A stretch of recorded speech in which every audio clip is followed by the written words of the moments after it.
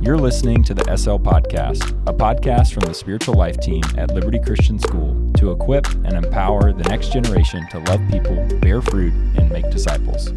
What's going on, everybody? Luke Crenshaw in the studio hosting the SL Podcast. I'm here with my good friend Braden Brown. Hey. And also my good friend Quentin Keeler. Hello, podcast listeners. That was good, man. Thank you, that was thank you. good. Did you You're just come up with that on the spot? I've been practicing it all day. Okay, So. Good deal. That's great. Quentin, you're also known as the Q. Indeed.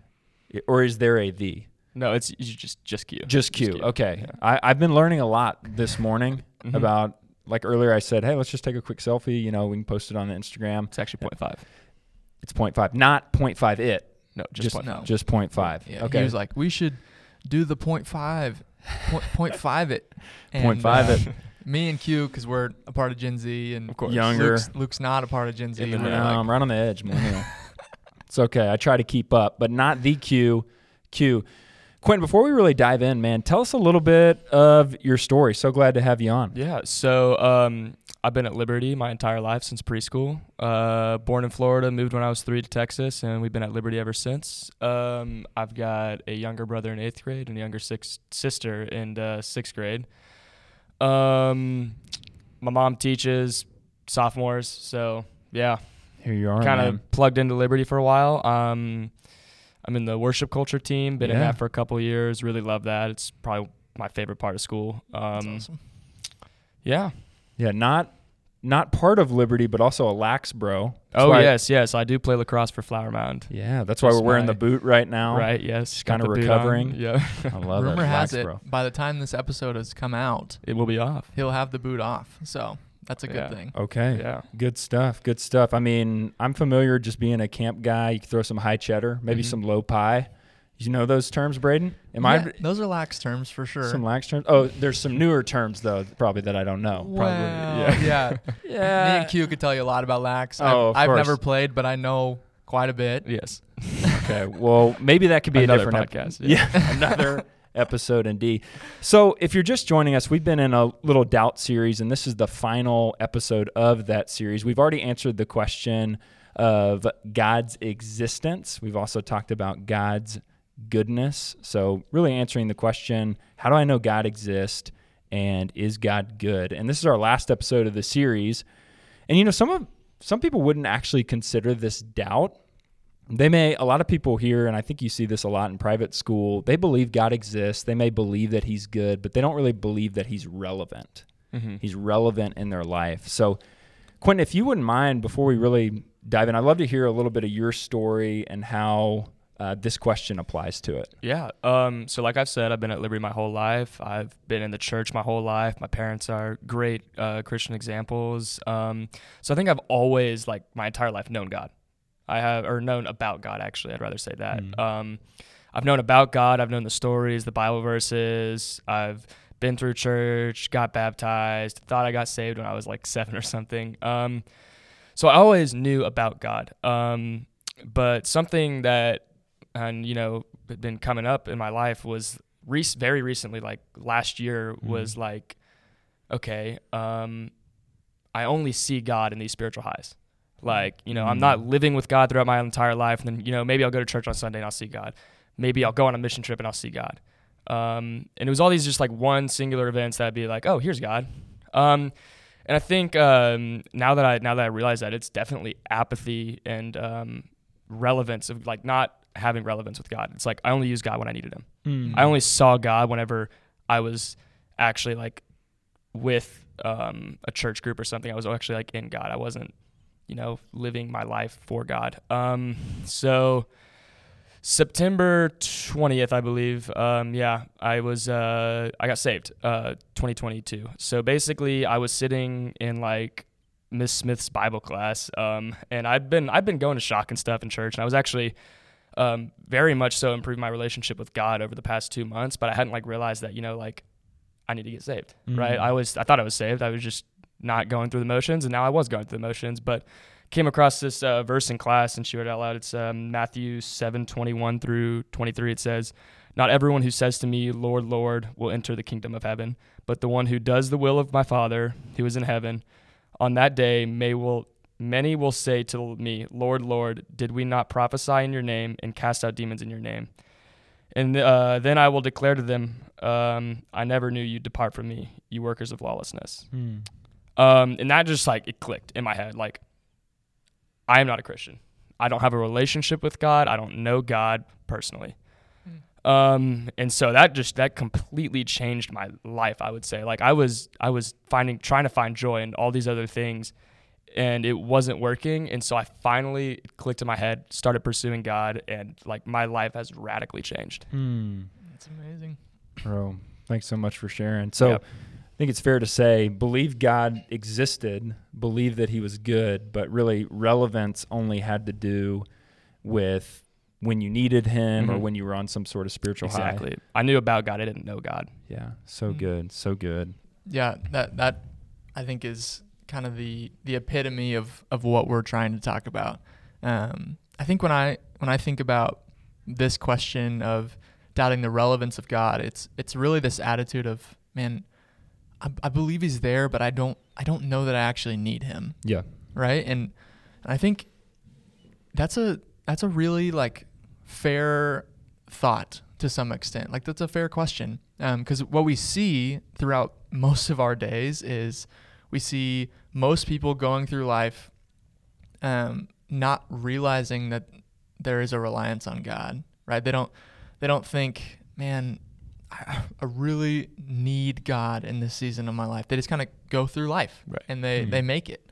Yeah. And so I think that's a fair question to wrestle with, especially in a culture like private school where kind of everything around us is saturated in some form of like Christian words and Christianese around us. And not everyone's going through a hardship right now. Like, not everyone like needs God in the sense of like, God, I need your help like in my life right now. Yep. Right.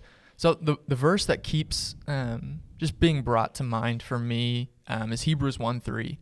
And it says that it's talking about Jesus, and it says he's the radiance of the glory of God and the exact imprint of his nature, and he upholds the universe by the word of his power. And so what that's saying is that like literally the entire universe is being held together by the word of God, by Jesus himself. And so whether it's the molecules of the microphone I'm speaking in to right now, or the cells in each of our bodies that make up who we are, the millions of them, each individual one is like uniquely being orchestrated by God and held together by him for us to even breathe.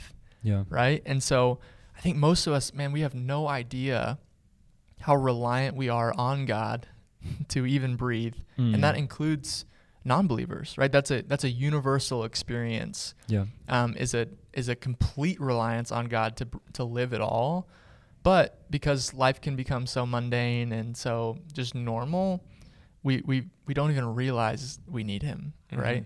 And so I think the second thing I think about when it comes to this conversation that kind of contributes to a lot of this type of doubt is that so many of us are not fulfilling what we were designed to do. It's a purpose problem. There's so much apathy and just lacking of desire and motivation, and that comes down to we don't know what our purpose is. We're not doing what we were initially created to do. Yeah.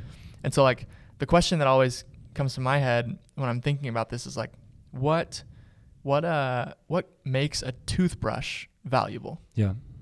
And the only thing that gives a toothbrush any value is its ability to brush teeth, right? To fulfill its purpose, to clean teeth, to do what it was created to do. Yeah. And us as human beings, we were created to be with God. Yeah. And to represent and image him to the world. And so if we aren't fulfilling that purpose, if we're not being with God and representing him, then our life is going to be void of passion, creativity, vitality. It's just going to be apathetic and boring. It's like for people that aren't with God and Yeah. aren't like seeking to represent him to the people, like no wonder life is empty and you don't have a lot of passion to do anything about it or to seek him, because you're not fulfilling your purpose. And so that makes a lot of sense. And when we look at the fall, when the enemy Satan is trying to deceive Adam and Eve, he's basically attacking them at this point. Yeah. Right? He says, you won't surely die if you do what God didn't say. Actually, you will be like God. Mm-hmm.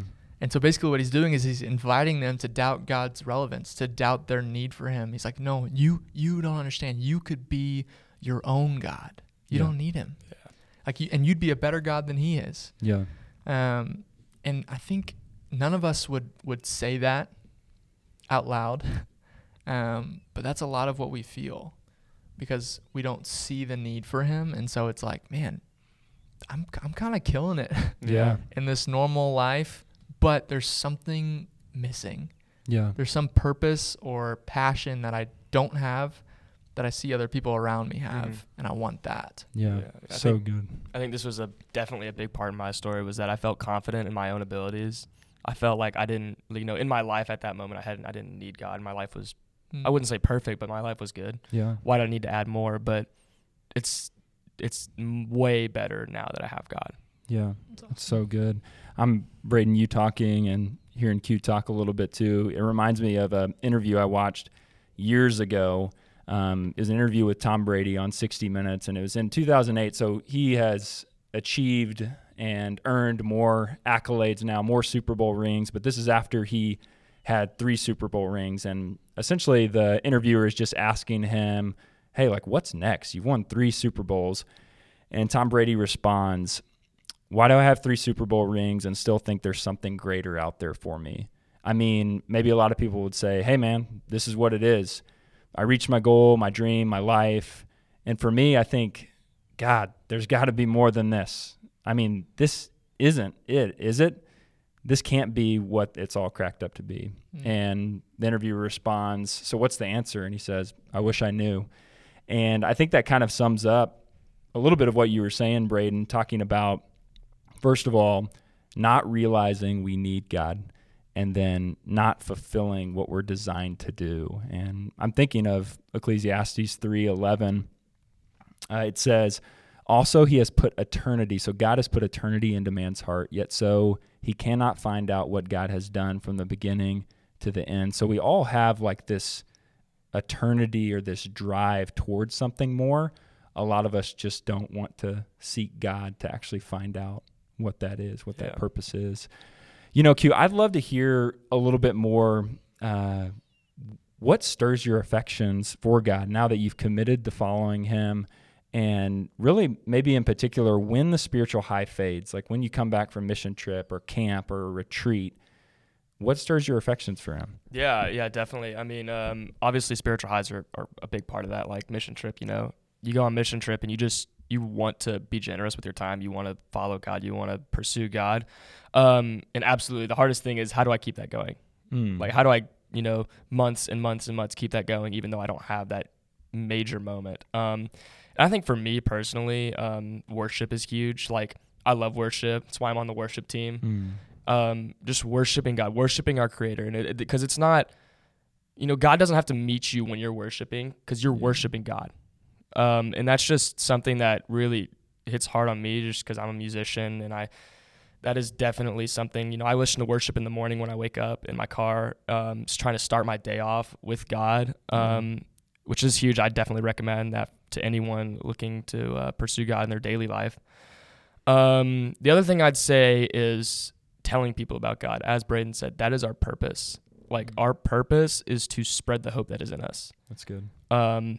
And so I'd say for me, just like talking to people about God, having those genuine conversations with people about what really matters is something that can keep your spiritual high like up. Like, you will never find like doubt, or you'll never be disappointed whenever you go and share. You'll never regret it when you go and share God with somebody. Yeah. That's so good. So good. Yeah, I think even when I think about my story, because my story in a lot of ways is super similar to yours, Q.